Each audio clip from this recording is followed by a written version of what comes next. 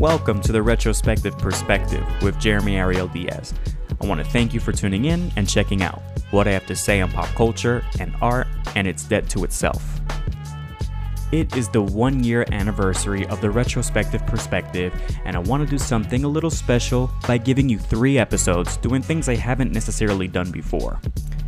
This episode will be a first in a new ongoing series where I review music memoirs and rockumentaries. Feel free to leave any suggestions for something you'd like me to review in the comments. Hope you enjoy!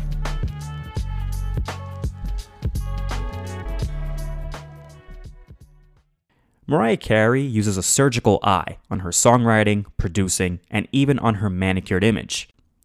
That same meticulousness is utilized to tell her life story in The Meaning of Mariah, a deftly crafted memoir showing us the hows and whys of her artistry and womanhood, then and now. The first quarter of the memoir focuses on Mariah's childhood, where she describes how she became, quote, less of a child and more of a miracle, end quote, referring to the various close calls she had as a kid. A deus ex machina that seems to appear in multiple instances of Mariah's life will leave you believing in blessings over serendipity. It appears at the crossroads she stood at when presented with the choice to use the same drugs that caused her sister to become addicted, or when she could have possibly been pimped out and almost raped by her sister's boyfriend, and even allowed her to evade the chastisement her father lashed out on her siblings, much to their vexation. She makes it very clear that the memoir is a collection of moments that matter to her and is the unashamedly subjective telling of those stories.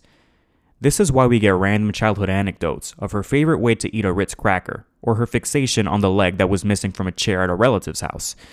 Upon first listen, one can interpret these chapters as just a sort of diary filled with memories that matter dearly to Mariah and that she's honored us with a glimpse into. When paying closer attention, one realizes these stories are also integral to the kind of songwriter she would become. It's evident that some of the themes she would touch on some deep album cuts are presented here. That of healing and loving on your younger self and reconciling with relics of the past. But even the way she glamorizes the mundane with flowery words in her music and in her memoir comes from the way she has always experienced life, from girl to woman, wide-eyed and taking in all the senses.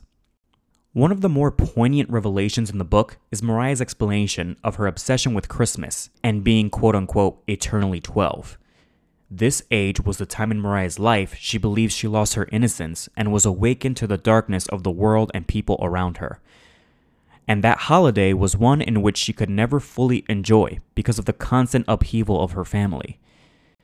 This, alongside special Christmas memories like the fabulousness of her gunkles during the holidays and being stuck inside during a snowstorm, inspired the first #1 hit of the 2020s, the 90s classic All I Want for Christmas Is You.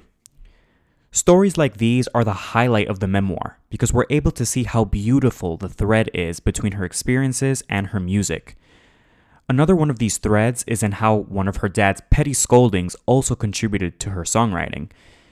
In a rush to get to the ice cream truck, Mariah asks her dad if she can borrow some money. Unfazed by the huff she's in, he asks her to clarify if she'd like him to lend her the money or give her the money. This subtle parental chiding taught Mariah the importance of words and their meanings, and now when fans jest that listening to Mariah's music can also be a vocabulary lesson, they'll know why. Consider also Mariah's explanation for why she doesn't dance as much as people would like during her performances. Once upon a time, her family members would use dancing as a barometer to gauge how black or white she was, which somewhat paralyzed her to rhythm. Growing up in a world before being racially ambiguous was considered exotic by modern beauty standards, Mariah's is a tale of finding identity through musicianship, transcending the labels of black or white altogether. As Mariah grew into young adulthood, her passion transformed into ambition, and her attention to detail led to the ingenuity that would help her navigate her way into the music world. The providence that followed her as a child was equally present in young adulthood. For example, after befriending Will Smith when she was a professional backup singer, she found herself at Def Jam headquarters and was given the opportunity to showcase her demo tape to executives there, but she held off. She knew Def Jam would swoop her up if she showed them her work, but she had her eye less on the niche and fresh labels like Def Jam and more on the established household names like Columbia or Warner Records. Any other aspiring star would have jumped at any chance to be signed, but Mariah knew her material was good enough to get her exactly what she wanted. Her judgment did lapse at one point though, when she signed a makeshift, but legally viable, contract that had been photocopied from what seemed like a music business for dummies textbook. An unsigned writer she'd been working with whom she co-wrote a bulk of her debut album, presented her the contract and had her sign it. What Mariah didn't know was that he'd not only make huge money off of her first album, but also her second, third, fourth, fifth, and sixth albums, all for which he made exactly zero writing or producing contributions to. Despite him making a living off of the music Mariah made independently of him, she never disparages him in the memoir and even expresses gratitude for helping her create the music that would give her the golden ticket to make her dreams come true, opting to never renegotiate the contract. The familiar good fortune of her childhood wasn't completely gone though, as it led her to watch a documentary of the Beatles' struggle to own their publishing. It left such an impression on her that she made sure to make wise business moves wherever she could. The best of these moves? Becoming the wife of Columbia Records CEO Tommy Mottola. It's evident that Mariah's choice to marry Mottola was fueled by her need to find the security she was not granted as a child. Despite the tumultuous nature of their marriage and divorce, and Mariah's obvious disdain for the man, she credits him for clearing the way for her to become the star of her label. Mariah's songwriting prowess, coupled with the relentless promotional efforts no doubt spearheaded by Tommy to ensure his wife's success, is what allowed her first 5 singles to all reach number 1 on the Billboard charts consecutively, a first ever in the music industry. Despite Tommy's marketing genius, the means to the successful end were faulty, as he whitewashed Mariah's identity, look, and music to market her to quote-unquote mainstream audiences. Mariah's identity was obscured as she was presented to the world as multicultural instead of biracial. What's not mentioned in the book is how Mariah expressed in early 90s interviews, with what was most likely media training, that she couldn't identify as one thing or the other as she came from Irish, African, and Venezuelan ancestry, the Venezuelan being that her father had an Afro-Latino background. In her emancipated years, however, we see that Mariah identifies as biracial and recognizes that her father's identity was one tied to that of the African American experience. Furthermore, Mariah writes that her look was whitewashed because Mottola did not allow her to change her hairstyle, as using a heating comb made her look more black to him than if she were to keep her natural curls, which presented a more exotic look. And finally, her music was whitewashed because she fought tooth and nail to experiment with pure R&B and hip-hop sounds, but Mottola and her label resisted, wanting to keep her in the adult contemporary genre. Despite her professional and personal frustrations all seeming to be rooted in the same place, she chose to funnel the angst into creativity, resulting in the most staggering stories of the book.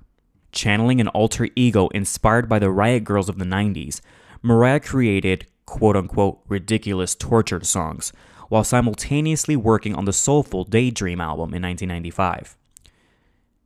She wished she could be like the Courtney Loves and Sleater Kinneys of the time, who made music in a quote-unquote irreverent, raw, and urgent way to reflect how she actually felt inside.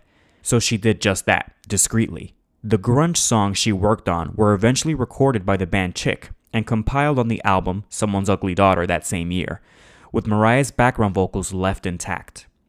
Though Mariah has recently implied that she plans to find the original recordings of her lead vocals to possibly release it, copies of the now out-of-print album sell for around $800 on Amazon and eBay. Another noteworthy revelation is the rationalization of Mariah's knack for completely revamping her songs when releasing remixes. Mariah admits that the remixes themselves were sometimes what she actually envisioned for the original song, like in the case of the Always Be My Baby Mr. Dupree mix. Any lamb knows that a Mariah remix isn't just handed off to a DJ to whip up something quick for radio consumption, but the elusive chanteuse tends to go back into the studio to not only rearrange the songs herself, but re-record new vocals to fit the new arrangement, usually leaning towards a dance club sound, and later in her career, she made hip-hop remixes as well. Mariah explains that where she usually wanted a song to go would either be too experimental or too urban for what the label wanted from her, so she allowed herself to let loose and be unrestrained on the remixes. In the words of Mariah herself, under different circumstances of course, this is all Tommy Mottola's fault. In The Meaning of Mariah, Carey shows us the enigmatic sides of herself we can't decipher from just her lyrics or her interviews. For example, despite carrying herself regally, she pays absolute reverence for the great R&B singers who came before her, or how she describes herself as someone who's never been quote-unquote hungry for sex, which could be explained by her feeling perpetually 12, yet fell madly in love with Derek Jeter in a way she doesn't describe feeling for anyone else. Fun fact, most of the 1997 Butterfly album is inspired by their affair, The Roof being a true-to-fact retelling of their first kiss. Another fun fact about the fun fact, Mobb Deep's Shook Ones Part 2 played on the radio of her car ride home that night, which she would sample as the bass track for The Roof. Have I convinced you yet that her career was meant to be? Mariah's journey from dysfunctional family to starving artist to mismatched marriage and back to dysfunctional family who tried to pull a #Free Britney on her are all pieces of an incomplete puzzle. This memoir shows how Mariah filled in the blank spaces herself through music, humor, and self-preservation, and painted a rainbow out of a black and white world.